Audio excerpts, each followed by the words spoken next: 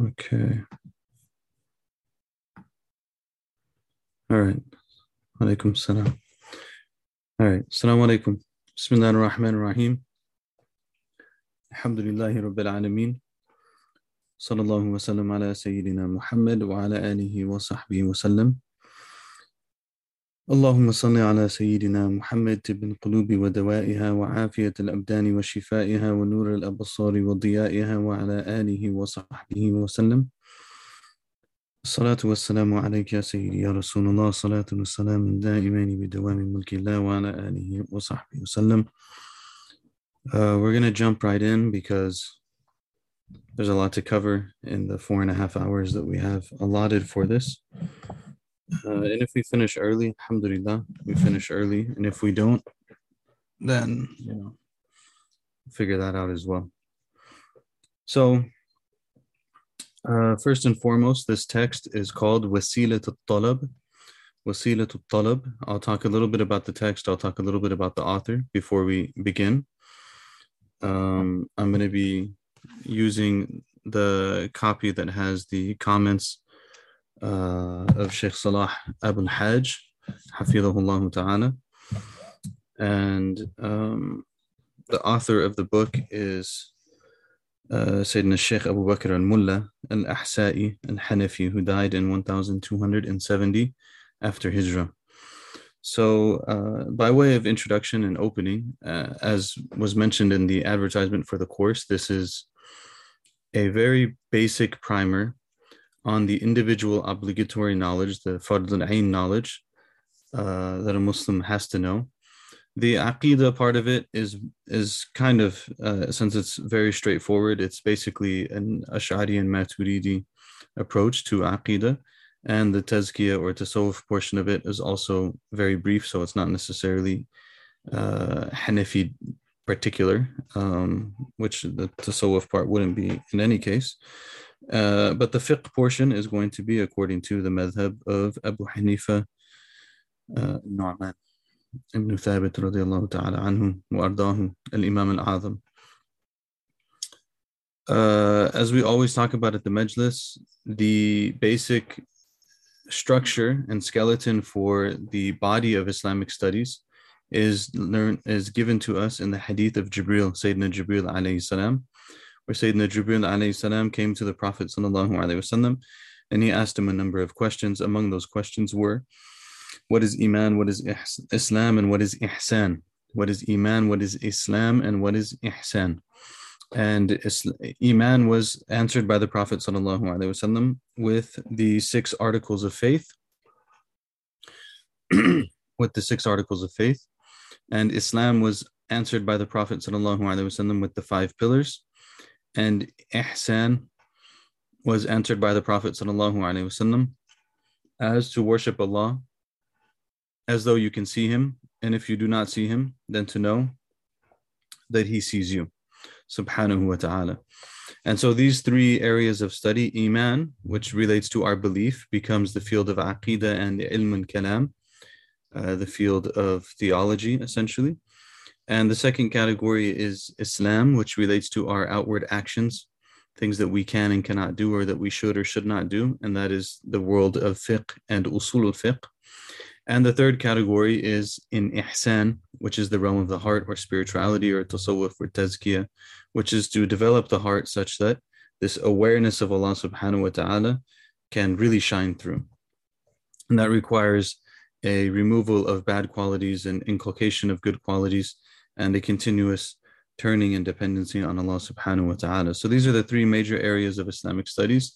These are the 3 major areas that are required for every single Muslim to know. Every single Muslim needs to know their basic belief about God, about the Prophet sallallahu alaihi wasallam, and about those matters of the unseen that have been told to us by the Prophet and by Allah subhanahu wa ta'ala. And every Muslim must also know the basic fiqh, the basic halal and haram, acceptable and not acceptable when it comes to their purification, prayer, fasting, zakat, hajj, and business transactions as necessary for one who engages in them, laws of marriage and divorce as necessary for one who is married or is going through a divorce, and so on and so forth. And then the third category of things that the Muslim is required to know relates to the matters of the heart. That we have to know what are the qualities we need to have, what are the qualities that we need to avoid, how do we develop them at some level. But there's layers and layers and layers upon all of that. And the basic level is to know the absolute minimum. How can I make sure that I'm worshiping correctly? How can I make sure that I'm not falling into a major issue when it comes to my spiritual development, and so on? So these are all laid out for us in Hadith Jibril. These all become the trademarks, so to speak, of Muslim scholarship, the major areas of emphasis of Muslim scholarship. Of course, an understanding of the Quran feeds into that, an understanding of the Hadith feeds into that, a relationship with the Hadith, history, biographies of righteous people. All of these things support these major areas of Islamic studies, which are referred to in the end of Hadith Jibril. The Prophet ﷺ tells us that was Jibril. He came to you to teach you your religion. So this really encompasses the teachings of the religion. So that being said, usually you'll find these works that, similar to this one, are madhab specific. And,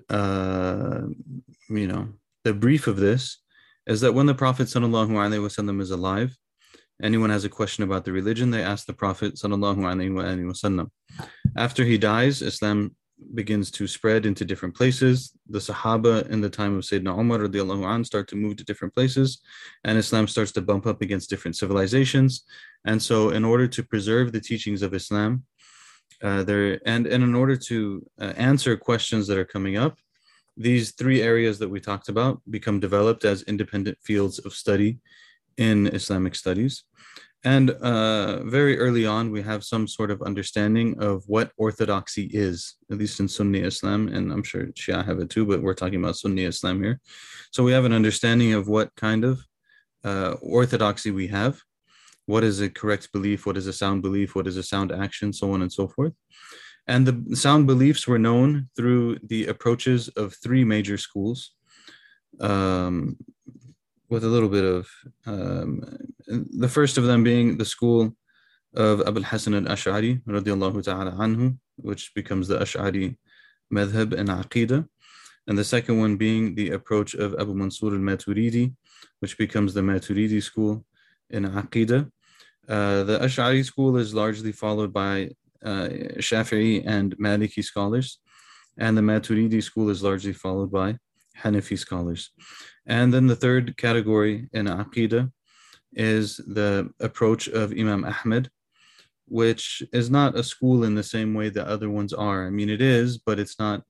It didn't, as a premise of the school, it doesn't delve into the same kind of theorizing and philosophizing, to use those words, that the other schools dealt with. But in any case, these are the three major schools.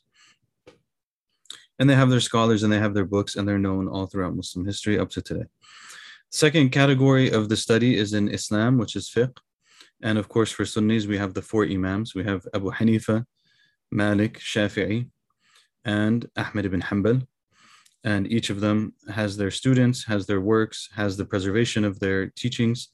The preservation of their teachings in terms of the rulings and in terms of the methodology. And then that is also worked with and applied and extended onto new situations as they develop over the course of the last 1,000 years.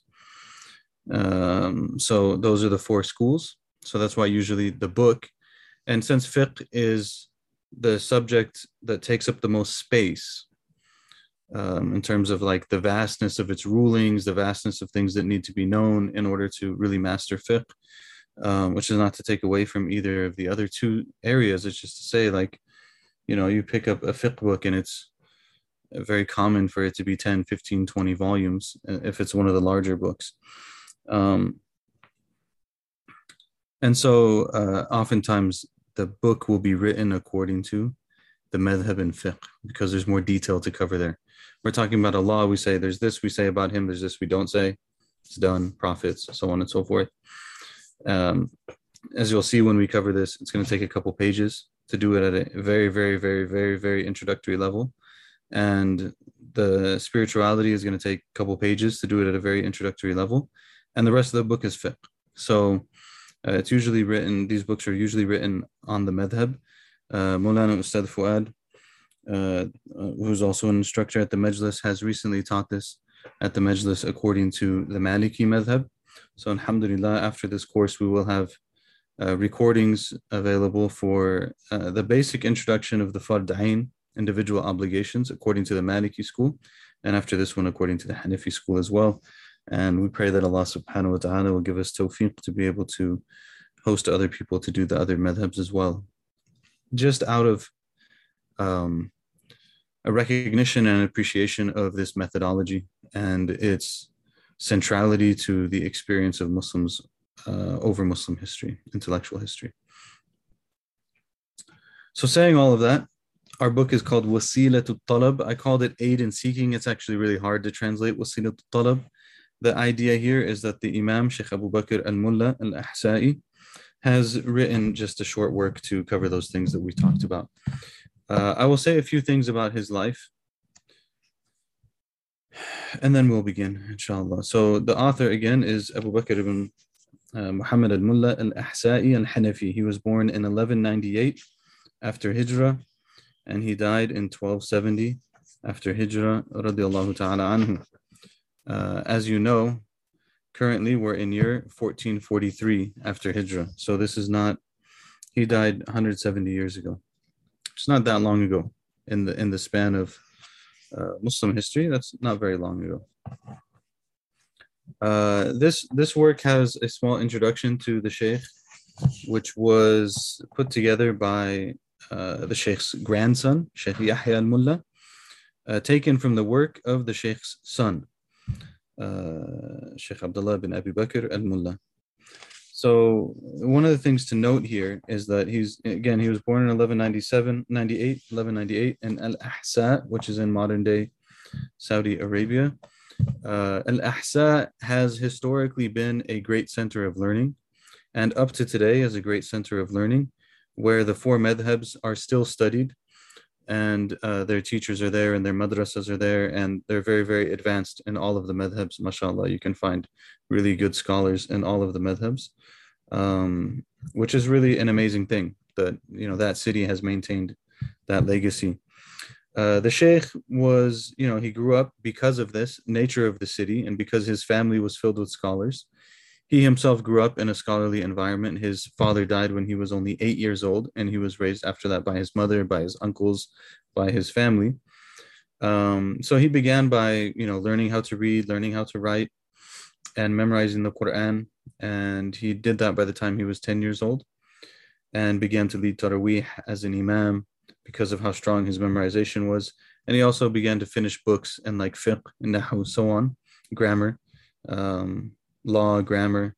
And these are because this is the way that he was raised with a love for the religion, a love for the Quran, a love for people of knowledge and their character and their etiquettes and so on and so forth. And he, of course, inherited a significant portion of that. Some of his primary instructors were his uncles, as well as the other ulama of Al-Ahsa. And he basically did what anyone would do in the world of Islamic studies, is you start in the beginning and you master all of the sciences. So he went through all of the different sciences. This is recognizable by the knowledge that he was widely accepted as a great imam in his time. And if that's the case, then, the person has mastered everything. He wrote over 50 books, at least. And so he was well known for his knowledge, for his teaching, and so on. He studied with the scholars of his land and his place, and then eventually أذنوا له بالإفتاء والتدريس فأفتى ودرس في حياة أشياخه. So his teachers, they gave him permission to give fatwa. His teachers, they gave him permission to teach, and so he began to teach and give fatwa while his teachers were still alive. And the quality of his knowledge and the depth of his expertise became known as a result of this, and became very clear. And so he began teaching in the madrasa of his family and his ancestors, Madrasat al-Mulla. From that time, he would teach from after Asr until Maghrib, with the approval of his uncle and his Shaykh Abdurrahman ibn Umar al-Mulla, لما رأى فيه من النبوغ والقدرة على التدريس, because they saw how knowledgeable he was and how gifted he was in educating. فأقرأ كتب التوحيد والحديث والتفسير والفقه والبلاغة والعربية والفرائض وعلوم الرياضة والأدب. So he began to read the books of Tawheed, of Aqidah, of Hadith, of Tafsir, of Fiqh, of the Arabic language, of inheritance, of mathematics, and of character and manners. فأقرأ is important here. You know, this is the traditional method of learning and the traditional method of teaching, was that you have a text, the Shaykh reads the text, you master the text, you move on to the next text, and you go through the sulam, you go through the ladder of Islamic studies. And so many people began to benefit from him. Many people began to seek his guidance, seek his advice. They appreciated his beautiful manners and his humility and the good way that he would deal with people, and he would give them advice and he would give them reminders, and he would stay away from worldly things. And he was very honorable and patient and tolerant in his way of dealing with the people. He taught in various schools, and then after some time later in his life, he was given support by someone who was very wealthy. So, and that person established an endowment to make sure that the educational work that the Shaykh was doing would continue over time. It's not actually that complicated, really. And this is the way that Islam spread. So maybe the person has a lot of money.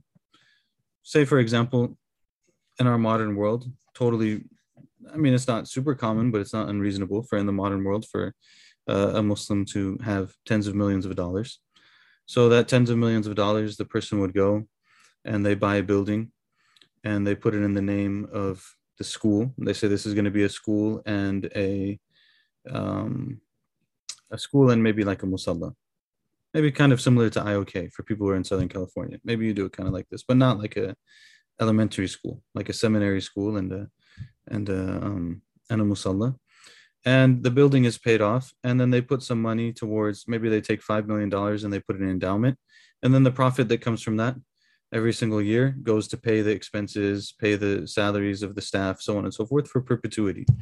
So that's how they would establish these things. So one person does it, and then 50 years later, another person does it. 50 years later, another person does it. Over the course of 300, 400, 500 years, you have many schools that are independent and financially stable and so on. And that's the way that Islam would remain kind of like strong in these places. So towards the end of his life in 1257, so we said he died in 1270, so 1257, maybe 13 years before he died, this school was established and he was made to kind of be the head of the school and so on. And many people learned there. And actually people who learned there, many of them went into different areas of specialization, so that they covered all different fields. Someone went into maybe qada, into the judiciary system. Someone else went into teaching. Someone else went into giving reminders and encouraging the people. Someone else went into da'wah. Someone else went into running schools. And all of them would be kind of connected to the Shaykh, radiallahu ta'ala. There's a beautiful description of him, subhanAllah. I'm going to try to just kind of translate it as I go. He was a scholar who had a reverence to him, and the people had deference to him from the general population and from the people of knowledge and from the political leadership. And he was well known in his time and the time that came after it, at a level that was like, it's basically as known as you can be in his time. He was very wise. He had very clear intelligence, and he would not approach people with things that would upset them. He would speak softly and speak kindly and prefer others over himself. He would try to be just and temperate in the way that he did things, and give advice to the people and encourage them and make them beloved to one another. And he would tell them to stay away from things that are going to cause khilaf, things that are going to cause discord in the community. He was very merciful, very kind, and very passionate about the religion. You know, he had very like a jealousy, so to speak, over the religion and its honor. He was mutawadi' man kabir wa saghir, humble with the elderly and with the young, with the rich and with the poor, very easygoing, very tolerant, and even with those who would come to him to harm him. Radiallahu ta'ala. At the same time, he would fear no one when he needs to stand up for the truth, and especially he would often act in defense of the honor of the students of knowledge, out of his love for them and out of his service for them. He was very patient and wouldn't get involved in superficial things, and qeel wal qal, like spreading rumors, talking about things that don't need to be talked about, so on and so forth. He would actually spend a large portion of his day teaching. So after Fajr until almost midday, he would teach. After Dhuhr until almost Asr, he would teach. After Asr until almost Maghrib, he would teach. So most of his day was spent, especially after his years of study, in teaching people and in spreading the knowledge of the religion. Allahumma salli ala Sayyidina Muhammad. وبالجملة فأوقاته كلها معمورة بالطاعات من تدريس أول النهار إلى الدحوة الكبرى. As I mentioned, he would teach most of the day, and he would pray in the night and make munajat and make dhikr in the late part of the night. And then again, as I mentioned, he wrote many works. His works were often easy to deal with. So some of the ones that are kind of well known is this one, Wasilah al-Talab, which is very basic, as we're going to see. There's another one that's similar to it, but maybe like a step higher, Ithaf al-Talib. That's been translated. I think it's been translated as Gift of the Seeker, Ithaf al-Talib. And he wrote a commentary on it as well called Minhaj al-Raghib. That has not been translated as far as I know. And then another work that's kind of well known of his is called Tuhfat al-Tullab, which is a versification of the major rulings in the Hanafi school in 1,950 verses. It's kind of similar in its mustawa and its level as Al-Quduri, but it's in verse form. So it's easy to study. And mashallah, he's later. So oftentimes people maybe who are familiar with the Hanafi school, it spread to a lot of different places over long periods of time. So oftentimes one will find a lot of difference of opinion within the school. And so because he's much later, when he does the versification, he's able to kind of like pick from there the positions that are the most well-known and the most reliable in the madhab and present those. So that's just a little bit about the Shaykh. That being said, inshallah, let's begin the text. Bismillahir Rahmanir Rahim. Anyone who's on Zoom, if you have any questions, you can feel free to put it in the box. I muted everyone so that, we just don't have any interruptions by accident or something. Sometimes someone comes on and they forget, But if you would like to ask anything, please feel free to put it in the question box, and inshallah we will try to get to it. So, Bismillah.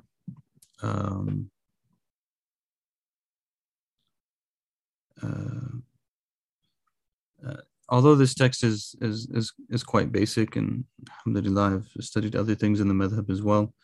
I was able to study this text quite recently with the author of the comments that we have here, Shaykh Salah, and he has given his permission for me to teach it. So alhamdulillah, we have a sanad in this text. Fiqh was always, actually all of this knowledges, they were always taken that way, through teachers and through chains of transmission. Yeah. I'm not going to do an introduction on the Hanafi school. Hanafi school is extremely vast. For just very basic things in that is that Imam Abu Hanifa was born in the year 80 after Hijrah, and he died in the year 150 after Hijrah, most likely as a result of being poisoned after refusing on multiple occurrences, refusing to take the position of qadi in the government, take the position of judge. And so he lived for about 70 years. He was a tabi'i, meaning he met some of the Sahaba in his youth. He met some of the Sahaba who lived to be very old. There's some debate on which ones he met and so on, but he's a tabi'i. And so when people say, like, why don't, we don't follow a madhab, we follow the salaf. I mean, they are the salaf. Like Abu Hanifa is from the salaf, Malik is from the salaf. So, and where did they get their knowledge from? They got their knowledge from the Salaf, from the Sahaba, from the Tabi'een, from the great scholars of their time. But again, we're not doing an introduction to the Madhahib right now. or to the Hanafi school. Imam Abu Hanifa had a number of great students, the most primary of whom are Abu Yusuf and Muhammad, who in their own rights were also mujtahid mutlaq. They were also independent, highest level mujtahidun in the law, but they affiliated themselves with Imam Abu Hanifa out of love and out of reverence and out of deference to their teacher. So oftentimes in the works of the Hanafi school, you'll find not only Abu Hanifa's position, but Abu Yusuf and Muhammad as well. Sometimes you also find Zufr, sometimes you also find Al-Hasan ibn Ziyad, and so on.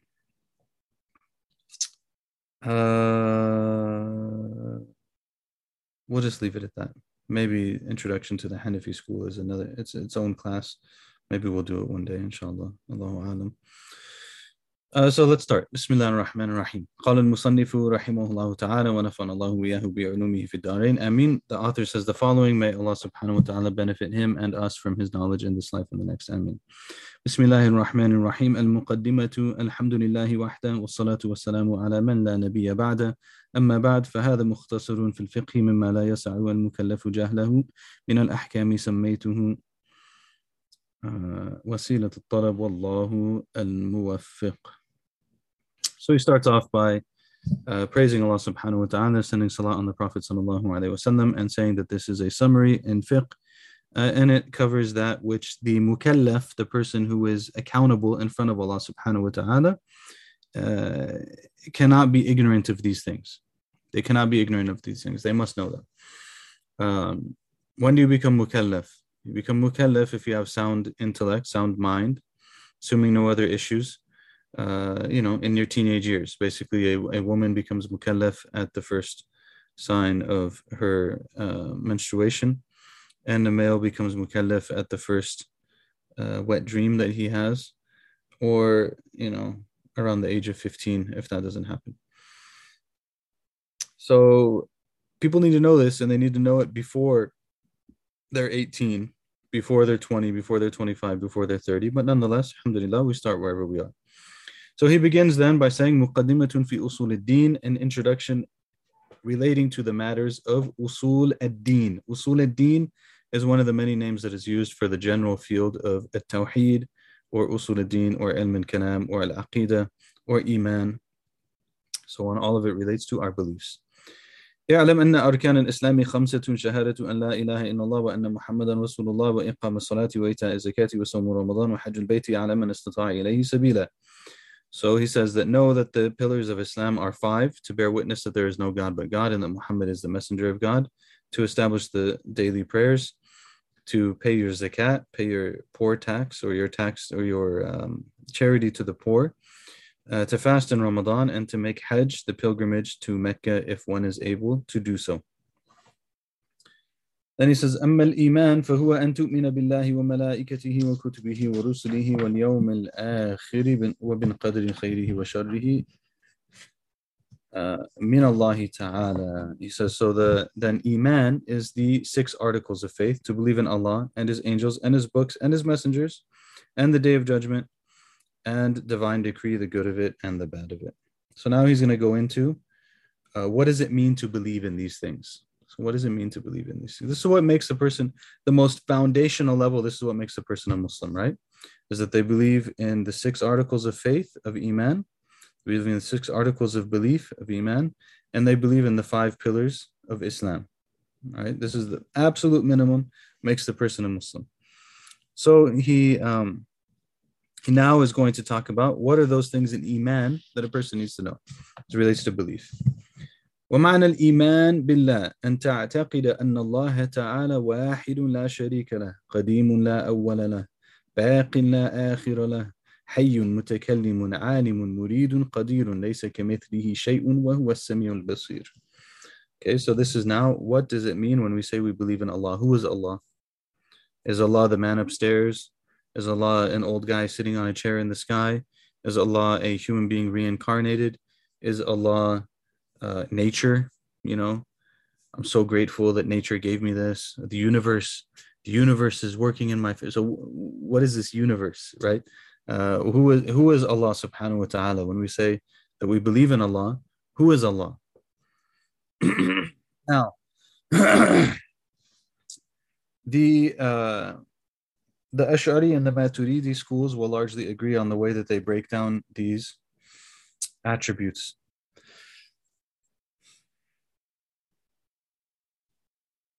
And he kind of more or less hints at them here. He doesn't give kind of like the really structured breakdown that you'll find in some of the more uh, specialized works of Aqidah, but he basically covers everything here. So what is he saying? He says, number one is to believe that Allah is one. He has no partners. Allah is one. He has no partners. No partners, no similarities, no pieces, no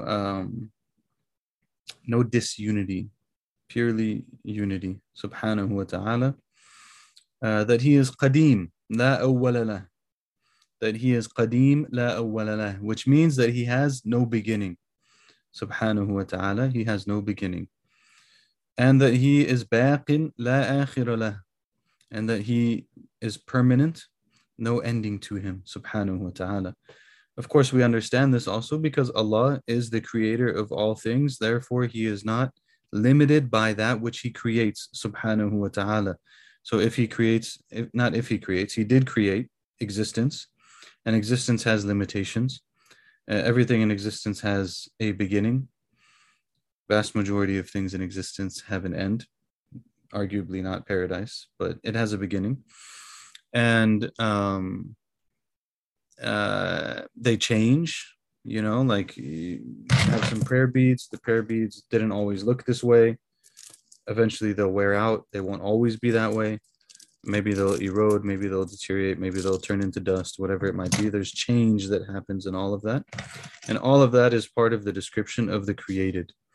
And the creator is free from the limitations of the creation. Otherwise, the creator would need a creator. And if the creator needed a creator, that would go back infinitely. There would be infinite regress in that. And so there would be nothing, actually. There would be no present. We wouldn't be here right now. All of this can be discussed in more detail, and this is the realm of Ustad Fuad.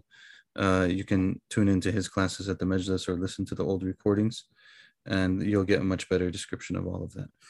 But what do we say about Allah? That he is one, that he has no beginning, that he has no end, that he is living. He is hay, he is living. He's not some abstract concept that doesn't have any sort of ongoing relationship with creation, but he is hay. He is living, subhanahu wa ta'ala. He's mutakallim. He speaks. He has speech. He is alim. He is alim, meaning he has knowledge. And he is murid. He has will. And he is qadir. He has ability or power, subhanahu wa ta'ala. And all of that is understood in the context of laysa kamithlihi shay. Laysa kamithlihi shay. So he has a speech that does not resemble our speech. He has knowledge that does not resemble our knowledge. He knows everything that was and could have been. He knows everything that is and could have been. He knows everything that will be and could have been. He knows every single possibility of every single possible thing in all of existence, subhanahu wa ta'ala. That's his knowledge. Very different than our knowledge. And even still, there's no similitude. We can't actually fully comprehend it. This is why a big part of how we define Allah, if that's the correct term, I don't know if it is, a big part of how we understand Allah is to emphasize the negations. So, I mean, he doesn't have beginning, he doesn't have end, he doesn't have partners, he doesn't have need, he doesn't have similitude, subhanahu wa ta'ala, at all. And then those are the attributes of negation. The things that he does not have, subhanahu wa ta'ala. So what's left? What's left is Allah. What's left is Allah. And then we describe him with certain positive affirmations of attributes that are not meant to be comprehensive in the sense that they cover everything. But if we distill all of the descriptions that we have of Allah subhanahu wa ta'ala, this is a good representation of all of those. If we bring them all down into as few number as we possibly can, then we would say that he is living, that he is knowledgeable, that he has will, that he has power. So he's living, yeah, and he's present, subhanahu wa ta'ala. He exists. And then he has knowledge of all of the different possibilities. From some of those possibilities, he wants certain ones to actually happen, to actually come into existence. And then his power connects to his irada, his power connects to his will, and then it brings it into existence. And then he is also Sami' and Basir. He is seeing and hearing, subhanahu wa ta'ala. So all of these are descriptions of Allah, basic descriptions. Basic descriptions. We don't believe that he has partners. We don't believe that he has need. He does not have need. He did not need to create anything in existence. He does not need our worship. It is us who are in need of him, subhanahu wa ta'ala. Huwa ghani wa antum al-fuqara. He is an ghani. He is the one who is without need, and you are the ones who are utterly dependent. He does not have any similarity. When we say that Allah subhanahu wa ta'ala speaks, don't understand the speech that we have. Don't understand the when Allah is described with certain things, they're not the same as ours, because he is Allah and we are his creation, and so on. So this is the meaning of what does it mean to believe in Allah. ومعنى الإيمان بملائكته أن تعتقد أن الملائكة عباد الله لا يعصونه لحظة, is to believe that the angels are servants of Allah subhanahu wa ta'ala and they do not disobey him for even an instant. It's basic belief in malaika, basic belief in angels, that they're created from light and that they were created to obey Allah subhanahu wa ta'ala. They're not necessarily even forced to obey Allah. They're created only to obey. And they do whatever he says and they do not disobey him subhanahu wa ta'ala. So one of the things that would commonly come up here for someone who's grown up in the West is that we don't look at shaitan, Iblis, Satan, as a fallen angel. Iblis is not a fallen angel. Iblis is a jinn, another creation, which he doesn't even mention here because that's how brief this is. But he's another creation who was had worshipped Allah so much that he was in the company of the angels. And when Allah told them to bow to Adam alayhi salam, all of the angels did so and Iblis rejected it. He rejected it because he's not an angel. If he was an angel, he would have to bow. He would bow. He's not an angel, he's a jinn. They have free will. And he chose to disobey Allah subhanahu wa ta'ala. So belief in angels. ومعنى الإيمان بكتبه أن تعتقد أن جميع ما أنزل الله من الكتب كلام الله قديم غير مخلوق. And what it means to believe in the books of Allah subhanahu wa ta'ala is to believe that everything that Allah revealed from his books is the speech of Allah, which is eternal and is not created. We're not going to go into this, but the books, the revelation in and of themselves, are the speech of Allah subhanahu wa ta'ala. ومعنى الإيمان برسله أن تعتقد أن جميع رسل الله مبعوثون إلى الخلق بالحق. And what it means to believe in the messengers is to believe that all of the messengers of God were sent to creation with truth. ولا نفرق بين أحد من الرسل. We don't distinguish between the messengers in the sense that all of them were sent to deliver the message. All of them were sent to deliver the message of Allah subhanahu wa ta'ala. All of them were sent to tell people to worship Allah, to tell people to do good things, to give them information about the unseen, to tell them about the hereafter, to call them to the way of Allah subhanahu wa ta'ala. All of the messengers did this, and they have certain characteristics, which he actually doesn't get into here. But what's commonly said about the messengers is that they have perfect intellect, and that among the things, that they have perfect intellect, and that they fully convey what they are meant to convey, and that they are protected from error in that, and that they are trustworthy in what they are conveying. Alayhim salam ajma'in. And we believe in all of the messengers. We of course do not know all of them. We believe in all of the prophets. Of course we do not know all of them.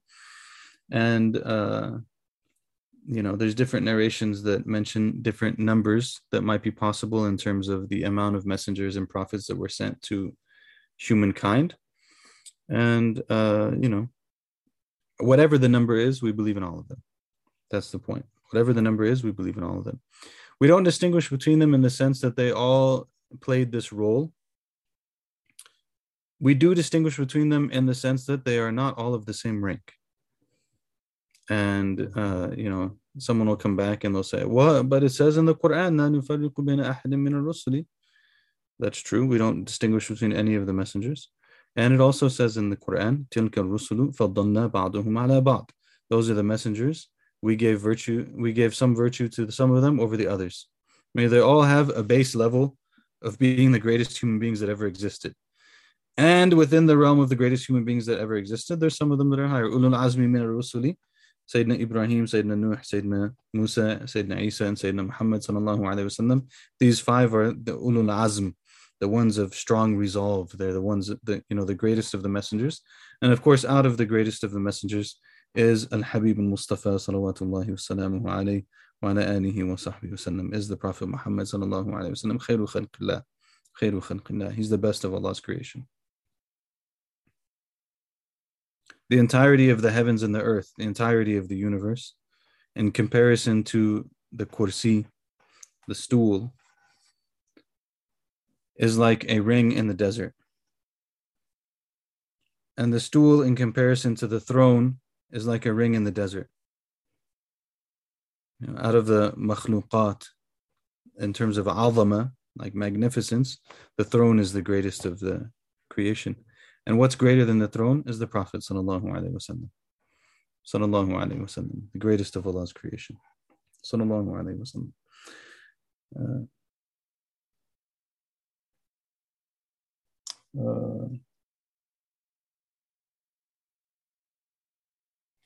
ومبلغ العلم فيه أنه بشر وأنه خير خلق الله كلهم.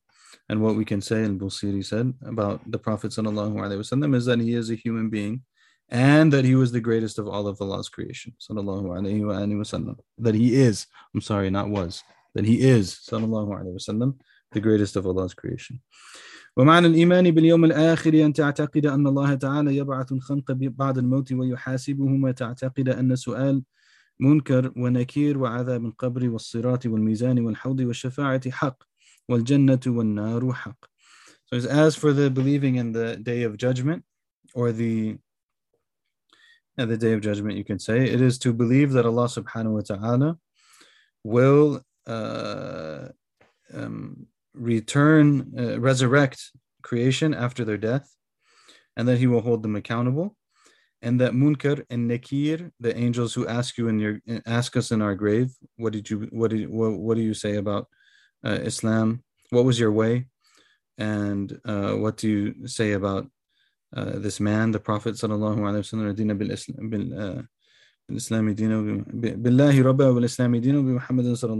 wasallam, what do you believe in? Do you believe in Allah? What is your way? And what do you say about the Prophet Muhammad sallallahu alaihi wasallam? To believe in that questioning in the graves is a matter of belief in the hereafter. To believe in the punishment of the grave is a matter of aqidah. To believe in the traverse, the bridge that crosses, the believers cross in order to get into paradise, so sirat. To believe in al-mizan, which is the scale on the day of judgment, that the scale will be brought and the deeds will be weighed, and that's all part of the accountability. Wal-hawd, the hawd is the pool of the Prophet sallallahu alaihi wasallam. The pool of the Prophet sallallahu alaihi wasallam.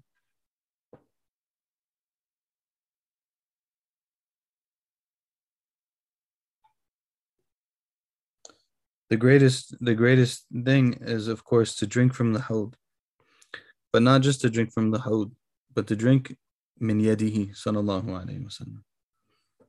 That the Prophet sallallahu alaihi wasallam takes his own hand, alayhi salatu wasalam, and brings the water and brings it to us so that we can drink it. Sallallahu alaihi wasallam. This is the hawd. May Allah give us that. Shafa'atu haqq. The intercession of the Prophet sallallahu alaihi wasallam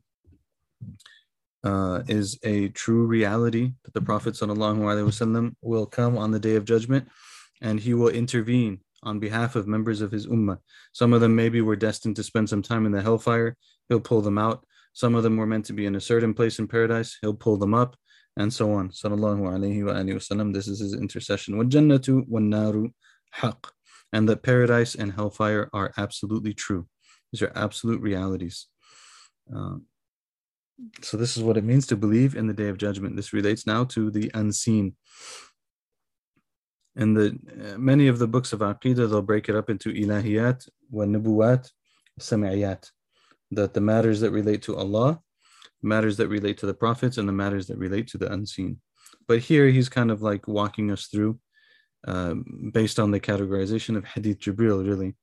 And that's, of course, to make it kind of just more accessible and more close for the average person. ومعنى الإيمان بالقدر أن تعتقد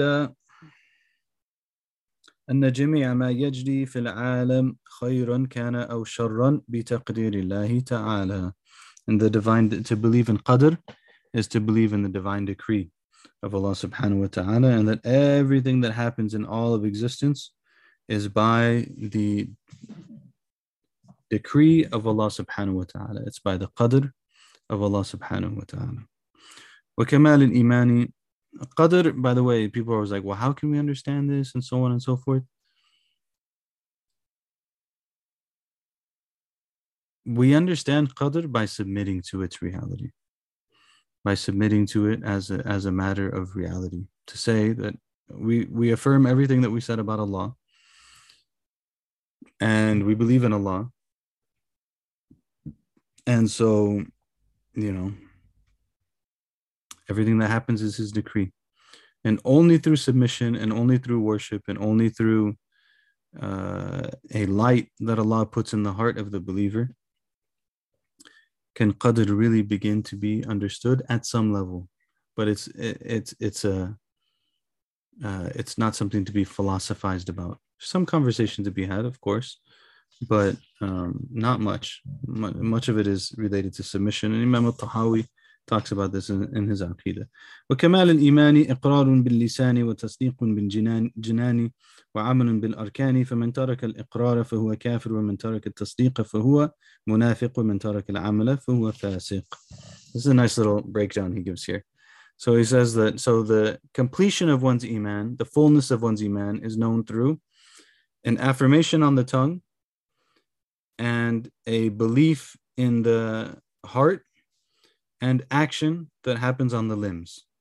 So the person who leaves the affirmation with the tongue, they're a disbeliever. So they don't affirm that they're a believer, they're a disbeliever. The person who leaves the belief in the heart, then they're a munafiq, right? They're a hypocrite. They're the one who by their tongue, they say that they're a believer, but in their heart, they actually disbelieve. So they're a hypocrite. We're not talking about someone who has hypocritical behavior here. We're talking about like an actual hypocrite. They're saying something outwardly, but inwardly, they don't actually believe in it. وَمَنْ تَرَكَ الْعَمَلَ فَهُوَ فَاسِقٌ. And the one who leaves acting upon the consequences of that belief, then they are a person of corrupt moral standing. So this is the summary of the matters of belief. Again, like I said, this is very brief. And yet I'm taking too long. So we're going to keep moving. Faslun fil ridda. Faslun fil ridda. Interestingly, he puts a section on ridda here. I don't know if that's in al-Murshid al-Mu'in or not. I don't know if that's, it's not. I think it's interesting. I think it's interesting because he lives in Arabia, probably around the time when there's movements that were going around calling a bunch of people kafir and killing them and taking their property and their land. So he probably felt it's not here in the comments, and I didn't hear that from anyone, but just having some sort of like understanding of the time period, and maybe he felt like this is a relevant issue, I need to mention it here. So what is ridda? Ridda is when you leave Islam. So he gives some details here on like, when does that happen? When does that not happen? How do we know that? So on. And it's relatively short as well. فصل في الردة والردة قطع الإسلام بالقول أو الفعل الموجب للكفر وهو الذي يصدر عن تعمد كسجود للصنم وإلقاء المصحف في القذر.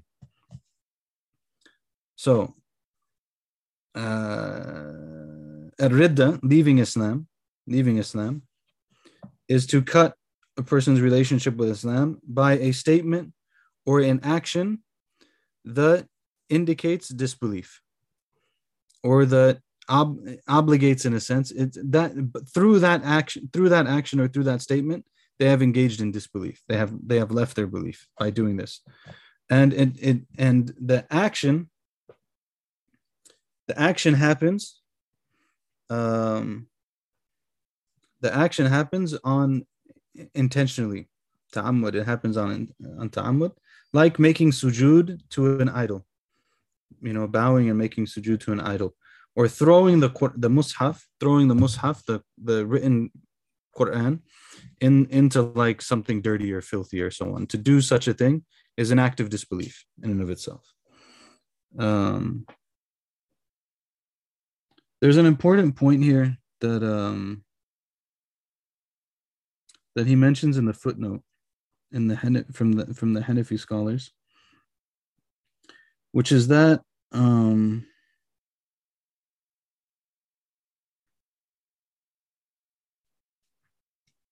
basically if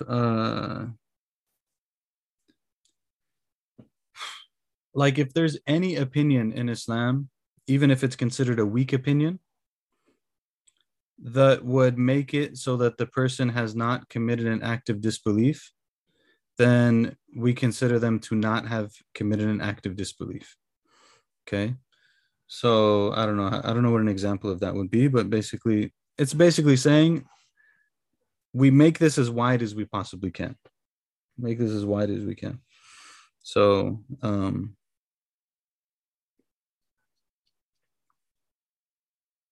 yeah, I can't think of an example, but Spanish, that's the idea. Ibn Nujaym, he said, والذي تحرر أنه لا يفتى بكفر مسلم أمكن حمل كلامه على محمل حسن أو كان في كفره اختلاف ولو رواية ضعيفة. So like even if there's some way to say that this person actually didn't do an act of kufr, that they're actually not a kafir, then we'll use any opinion we can find in order to keep them in Islam. Normally you can't do this, right? So this is maybe something that requires more explanation, but normally you can't just take any opinion you feel like.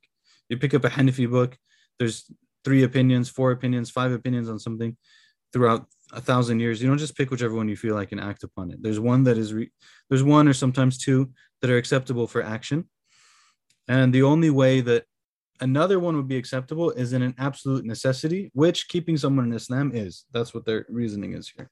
Anyways, يعني والقول الموجب للكفر, and as for the statement that necessitates kufr, هو الذي لا فرق أن يقوله عن اعتقاد أو عناد أو استهزاء. When it comes to something that the person says, it doesn't matter if they're doing it, they said it out of something they actually believe, or something that they're just being stubborn about, or they were just joking. Like you can joke around about kufr and it's kufr. It's not like you afterwards you say, oh, I was just joking. It's like, no, this is actually, there's no just joking in that.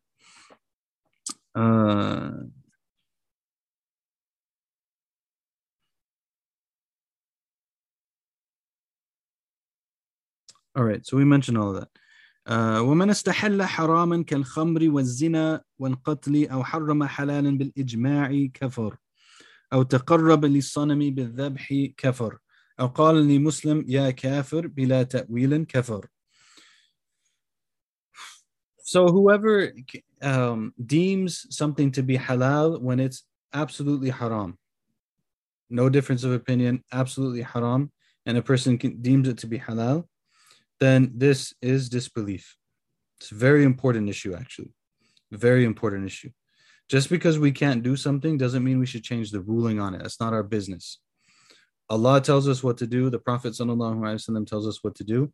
If they have laid out something absolutely clear with no difference of opinion, I can't come and say otherwise. If I do, that's kufr. So I can't be like, you know what? Actually, I don't even want to say this because like it's a cold. But you can't something like he says here. Khamr is haram. Alcohol is haram. Someone comes and says, no, alcohol is not haram, or wine is not haram. That's kufr. Someone comes and says zina, to have sexual relations outside of marriage, is an act, and they say that that's okay. No, that's kufr. This is really serious, because that's absolutely known to be part of the religion. And this is what the issue comes down to. Did they reject something that's absolutely known to be part of the religion? That can vary a little bit depending on place and time and stuff. So let's say, for example, like something that's considered to be absolutely known from the religion in the lands of Islam might be different than something that's known to be absolutely part of the religion in lands where Islam is not dominant. Maybe people just didn't know. Whatever that might be, you know. And the opposite is true, that they consider to be prohibited something that is absolutely allowed by ijma'. It's allowed by consensus. This thing is allowed. And they say, no, it's not allowed. It's an act of kufr. We have to be really careful about this, you know.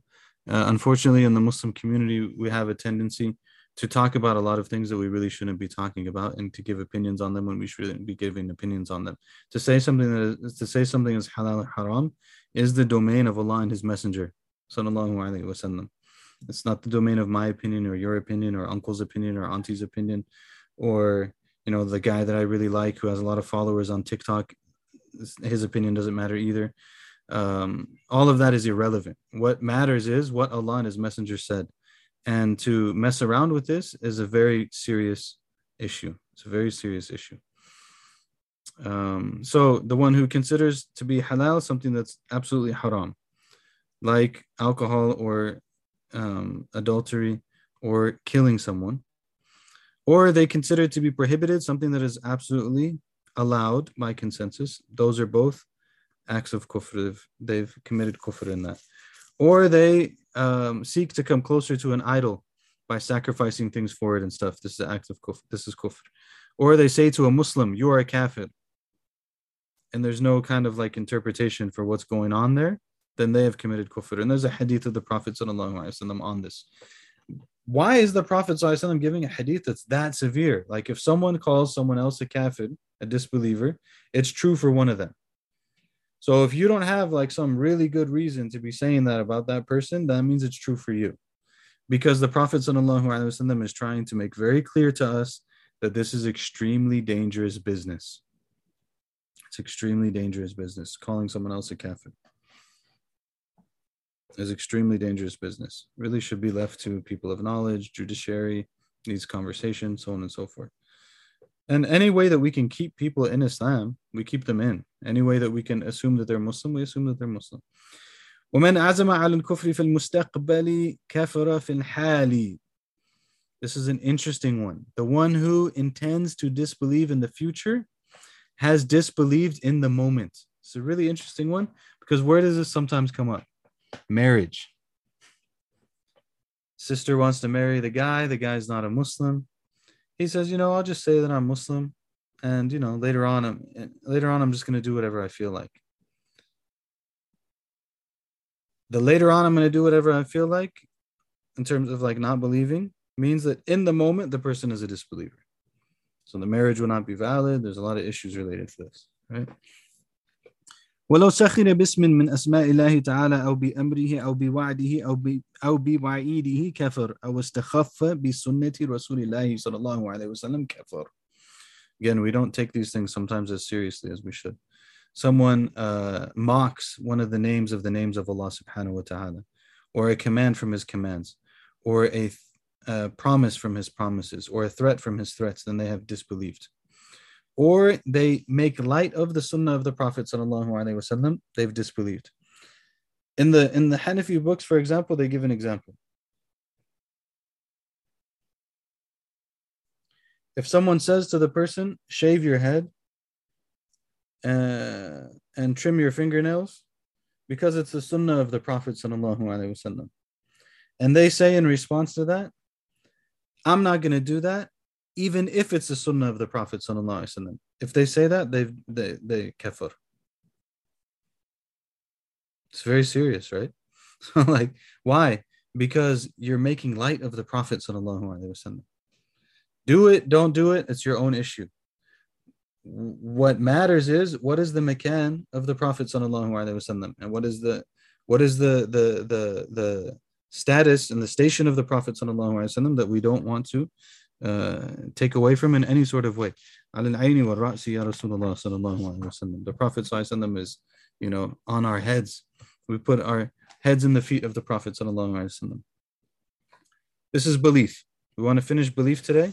We want to finish spirituality today, inshallah. We want to finish Iman today. We want to finish Ihsan today. That way, the next two sessions we can leave for Islam. We can leave for the fiqh. Okay, so this is Iman.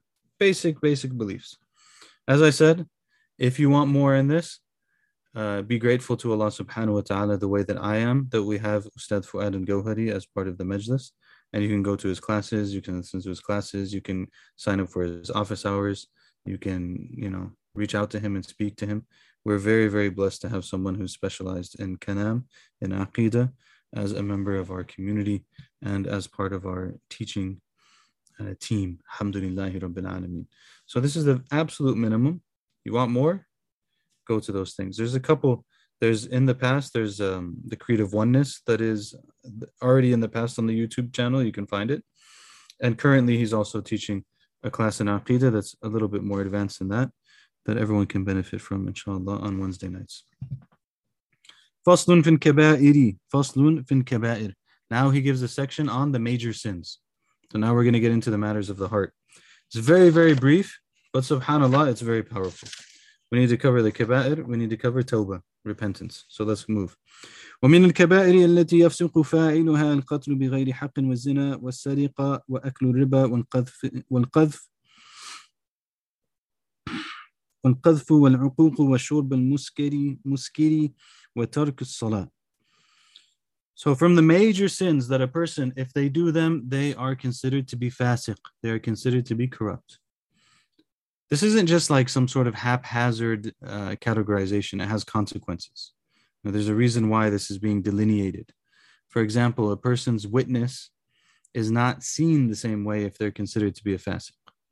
If it's accepted at all, it's not the same. If they're from this category, it's not the same. There might be, for example, rulings on like all kinds of things. It affects all kinds of things in the fiqh. So what is a major sin that if a person does it, they become from this category of considered to be corrupt, fasiq? Number one, they kill someone without due cause. Number two, they commit adultery. They have, sexual relations outside of marriage. They steal, or they theft. Aklu riba, taking riba. Not interest is not always riba, but riba, its definition for another time. Wal qadfu.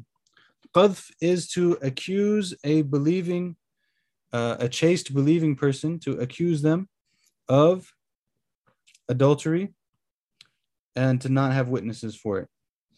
Like if you're going to make that accusation, you have to have your witnesses. If you do not, this is called qadf. And I believe in the Hanafi school, if you commit qadf, your witnesses, even if you repent afterwards, your witness is never accepted afterwards because you're too corrupt of a person, because you said that about someone.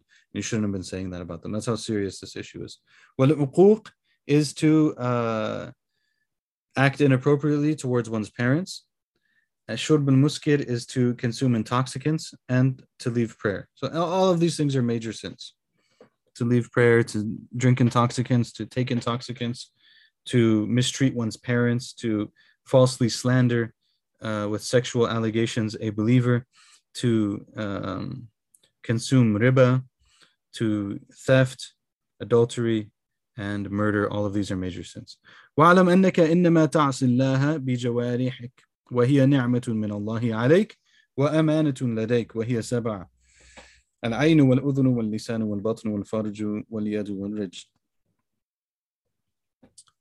So he says, radiallahu ta'ala anhu, know that you disobey Allah by your limbs. How do you disobey Allah? Through your limbs, through your physical limbs and my physical limbs. And they are a blessing from Allah upon you and a responsibility that He has given you.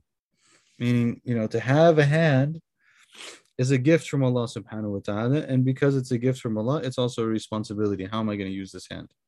To have an ear, I have an ear. What am I going to use for my ear? What am I going to listen to? What am I going to, all of these things. It's a blessing and it's a responsibility. And so on. There's 7. He says that there's 7. the eye, the ear, the tongue, the stomach, the private parts, the hand, and the foot. Okay? The eye, the ears, the eye, the ear, the tongue, the stomach, the private parts, the hand, and the foot. As for the eye, أما العين فاحفظها عن النظر إلى المحرمات. As for the eye, this is not meant to be comprehensive. He's meant to give you the major things. As for the eye, protect it from looking at those things which are prohibited for it to look at. Very simple. It's probably going to take some work, but it's very simple. Protect it from looking at things that it's not supposed to look at. وأما الأذن فاحفظها عن أن تصغي بها إلى الغيبة والكذب. And as for the ear, then protect it from attending to backbiting and lying. Don't let backbiting, don't let lying come into this ear all the time. Protect it. Protect it from the stuff that can come into it, because these are the gateways. All of these are the gateways to where? All of these things are the gateways to what? To the heart. It's now the matters of spirituality. The eyes, the ears, the hands, the tongue, all of these things are gateways to the heart. So protect the gateway, put the block up so that the gateway so that things don't get into the heart that shouldn't be getting into the heart. وأما اللسان فاحفظه عن الغيبة والكذب والمراء ونحوها. And as for the tongue, then protect it from backbiting, protect it from lying, protecting it from being stubbornly argumentative, and similar things. There's many issues of the tongue, right? But protect the tongue from all of these things. Protect the tongue from backbiting, from lying, from being argumentative in a stubborn way, and from other things as well. So protect the tongue. وَأَمَّا الْبَطْنُ فَاحْفَظْهُ عَنِ الْحَرَامِ وَالشُّبْهَةِ. And as for the stomach, protect it from that which is prohibited and that which there is doubt about. Protect it from that which is prohibited and that which there is doubt about. There can be doubt or prohibition for the thing itself and for the way that it is acquired. For the thing itself and for the way that it is acquired. وَأَمَّا الْفَرْجُ فَاحْفَظْهُ عَمَّا حَرَّمَ اللَّهُ عَلَيْكَ. And as for the private parts, protect them from that which Allah has made prohibited upon you. So don't mess around with that. وأما اليدان فاحفظهما عن أن تؤذي بهما أحدا من الخلق أو تتناول بهما ما لا يحل. And as for the hands, then protect them from being a source of harm towards anything in creation, or from acquiring by them that which is not permissible. Okay, so what am I protecting the hands from? Being a source of harm to anything that's in creation, whether that's your child, whether that's your parent, whether that's your dependent, whether that's the person walking down the street, whether that is the environment, whether that is the fish in the ocean and the birds in the sky and the insects in the earth, whatever it might be, protect that hand from being a source of harm towards anything in creation. And also protect that hand from acquiring anything that is not permissible. From acquiring anything that's not permissible. Whether you stole it, whether you didn't steal it, whatever it might be, but don't let it take anything that is not permissible. وَأَمَّا الرِّجْلَانِ فَاحْفَظْهُمَا عَنْ أَنْ تَمْشِيَ بِهِمَا إِلَى مَكْرُوهٍ. And as for the feet, then protect them from walking towards anything that would be disliked. Anything that would be disliked, and of course anything that would be min bab awla. If you're not going to use them to go towards anything that's disliked, then you're not going to use them to go towards anything that's haram.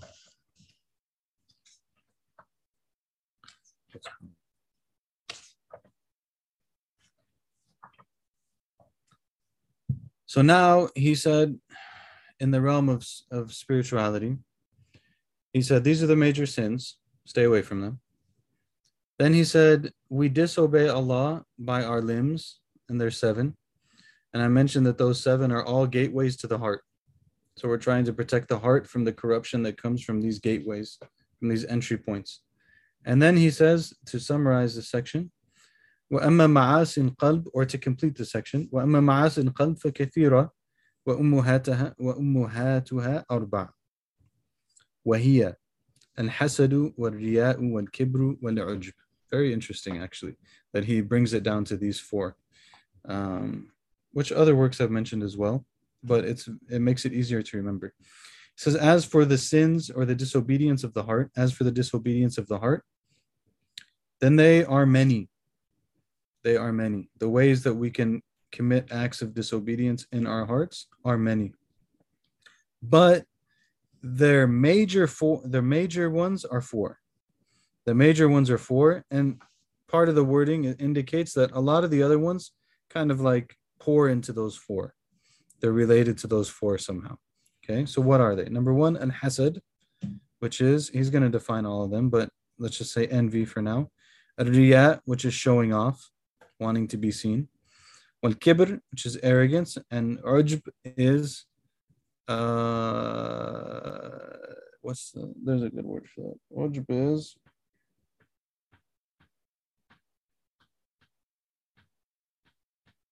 like to be amazed with yourself, MashaAllah. So he's going to define them anyways. أما الحسد فهو أن يحب زوال نعمة غير. This is the definition of hasad. Definition of envy is this hasad that we have to be really careful of. It is to want someone else's blessing to go away. To want someone else's blessing to go away. This is the thing we have to consider. We might look at someone and think they don't really deserve that. Okay? Who is the one that gave it to them? It's Allah. We think they deserve it. We think they don't deserve it. Whatever. Allah is the one who gave it to them. Why would I want a blessing that they have to be taken from them? That's hasad, to look at it, like they shouldn't have that. They don't deserve that. I wish they didn't have that. That's hasad. Is very, very dangerous. Hasad yakul al-hasanat. It eats the good deeds of a person. Just eats them up like the fire eats up wood. So this is envy. وأما الرياء فهو طلب المنزلة بعمله في قلوب الخلق. And as for showing off, it is to seek a place in the hearts of the creation by one's deeds. So what is this? What is this about? This is about that when we do something, whatever it might be, we do it for the pleasure of Allah. We do it seeking the pleasure of Allah, seeking the reward of Allah. So now if I do it so that someone will think whatever it might be about me, then in a sense I didn't do it for Allah now. I did it for whatever it is that I was seeking from that person, or whatever position in their heart that I was seeking, or so on and so forth. This is the riyat. So this is showing off. This is seeking station in other people's hearts through things that we are supposed to actually be seeking Allah. Okay? وَأَمَّا الْكِبْرُ فَهُوَ احْتِقَارٌ غَيْرٌ. And kibr, احتقار غير. Arrogance is to look down on someone else. Arrogance is to look down on someone else. Arrogance is to look down on someone else. They said to the Prophet sallallahu alaihi wasallam, Ya Rasulullah,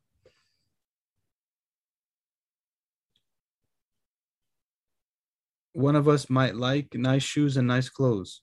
Is that kibr? Is that arrogance? The Prophet ﷺ said no. Inna Allah jameel yuhibbul jamal. That Allah is beautiful and He loves beauty. Kibr is to batar al-haq wa ghamt al-nas. It's to reject the truth and to look down on people. So to look down and say, look at this person, they're like this. These people, they're like that. They're, people who are this color, they're always this way. People who are that color, they're always this way. People who are this place, they're always like that. We look down on them like this. Allah forgive us. That's kibr, that's arrogance. وَأَمَّا الْعُجْبُ فَهُوَ النَّظَرُ إِلَى النَّفْسِ بِعَيْنِ الْإِسْتِعْظَامِ. النَّظَرُ إِلَى النَّفْسِ بِعَيْنِ الْإِسْتِعْظَامِ. Ujb is to look at oneself with self-aggrandizement. To look at oneself with self-aggrandizement. Like, mashallah, look at me. I'm such a righteous person. I'm such a knowledgeable person. I'm such a good person. I'm such a giving person. I'm such a generous person.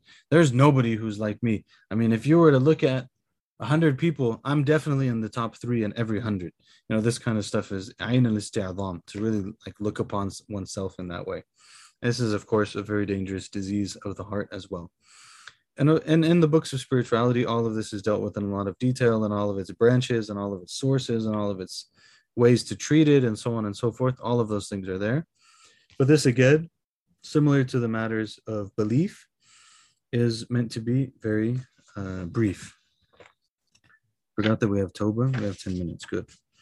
Faslun fit tawbati. Faslun fit tawbati. A section on seeking Allah's forgiveness, turning back to Allah. Tawbah is turning back to Allah.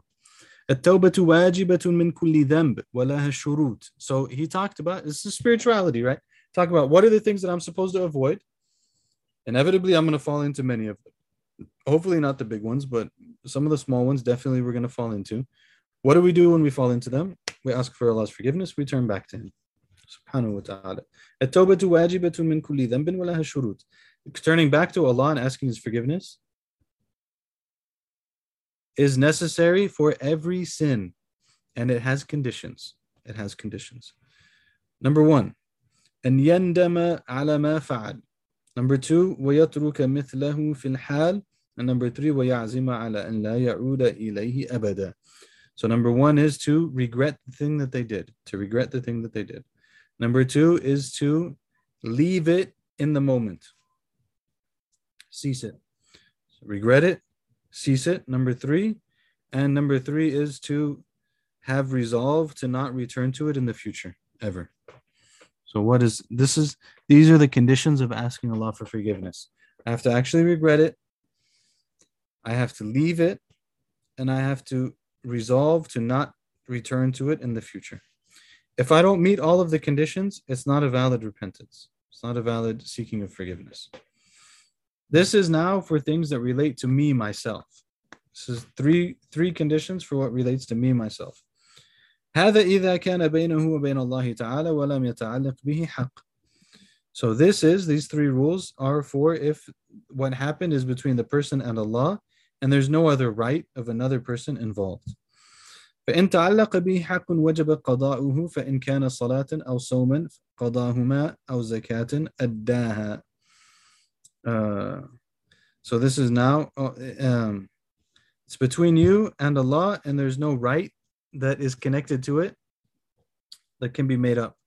So for example, if there's an obligation here, then I have to fulfill it. So maybe between me and Allah, I missed a prayer. I have to make up that prayer. Between me and Allah, I missed a fast. I have to make up that fast. Between me and Allah, I didn't pay my zakat. I have to pay my zakat. So I have to fulfill that thing that I missed, as well as the three things that came before. ويرد أموال الناس إن بقيت ويغرمها إن تلفت أو يستحل منهم فإن مات المستحق سلمها إلى الوارث. As for if there's like wealth, for example, that's involved, maybe you took someone else's right in wealth. You take someone else's right in wealth, and the wealth is still there, we have to return it. If that property or whatever it is no longer there, we have to give them the value. So maybe you stole someone's phone, but after you stole it, phone was worth $200, and after you stole it, it broke and it's not like it can't be used anymore. You have to give them the $200. The value has to be that haqq, that right has to be fulfilled. Or you ask them to forgive you. You know, say I took this from you and then I lost it. You know, can you forgive me? If they forgive you, they forgive you. And if the person whose right was taken dies, then the right is returned to their heirs. It's not sufficient. Person died. You took their phone and they died. You can't return it to them. You have to return it to their heirs. Those who took inheritance from them, you have to return it to them. They can disperse of it however they need to disperse of it amongst themselves, but you have to return it to them. وأما الغيبة فإن لم يبلغ المغتاب فيكفي الشروط المذكورة وإن بلغه فيستحل منه فإن تعذر استغفر الله له. And as for backbiting, speaking ill of other people, if it did not reach the person who was spoken about, then one suffices with the conditions that were previously mentioned. So you talked bad about person X. They didn't find out about it. You don't have to go tell them and ask them to forgive you in order to seek forgiveness. That would make the problem worse. It didn't get to them. Just leave it. It's fine. If it got to them, then ideally you go to them, you ask their forgiveness. Whether you do it in general, whether you do it in specific, situational. Maybe you go to them, you say, you know what? I'm really sorry to say this, but I've said things about you that are really not appropriate. I regret it. I've tried to fix it with other people. Please, can you forgive me? And, hopefully they forgive you. فَإِن تَعَذَّرْ, if that is not possible, could be not possible for any number of reasons. Maybe you can't get to the person, or maybe you really feel like if I do this, it's going to make the situation much, much worse. If that's the case, then we ask Allah's forgiveness for the person. Person X, I spoke about them. I can't really tell them that. So I'm just going to ask Allah over and over and over again to forgive that person. Do a lot of istighfar on that person's behalf that Allah forgives them. Okay. So this is the section on Tawbah. And with that, we come to Kitab al-Tahara, the chapter on purification. So Alhamdulillahi Rabbil Alameen, we covered now Iman and Ihsan. We covered belief and spirituality. And inshallah, in the next two sessions, we'll go through the 5 pillars or the 4 pillars of prayer and fasting and zakat. Prayer and fasting and zakat and Hajj. And part of prayer is to go over purification, which is where we will start from next time, inshallah. One of the nice things that Shaykh Salah does in this book, he says, we're in a time, historically, when you read these books, there's no evidence in them. Why? Because I'm supposed to understand the development of Islamic law such that I believe that if the Hanafi school holds an opinion, they hold an opinion on evidence. I don't need to know the evidence. It's there. So historically, when you study this level of text, you don't study this level of text with any evidences. What he did in this work, most of his work in it, is to go through every single thing that's mentioned here and give the evidence for it from the Quran and from the Hadith. And his reasoning for this, he said, is because we live in a time now where people doubt so much the madhabs and the knowledge that the madhabs have, that it helps the student in the beginning to see that there's an evidence for everything, so that they can gain kind of like a trust in the school. And then after that, they don't have to. After that, they can kind of go through another period where they don't know all the evidences, and then when they get further, they'll study them in more detail and stuff. But it's really amazing. I mean, mashallah, like if you see every page of the book, actually, there's very little from the actual text. Vast majority of what's there is the Shaykh's comments on the evidences and where they come from and stuff. As you can see, vast majority of the text is his word. Like this one, there's one word. Huwa fard, 2 words. Hajj, it's required. The rest of it is all evidences. So it's really, mashallah, he's done a nice job in it. Sallallahu wa sallam ala Sayyidina Muhammad wa ala alihi wa sahbihi wa sallam. Alhamdulillahi Rabbil Alameen. If there's any questions, welcome. Ustad Fuad, if you have anything you'd like to add or comment on in terms of either of these 2 categories, tasharraf bikum.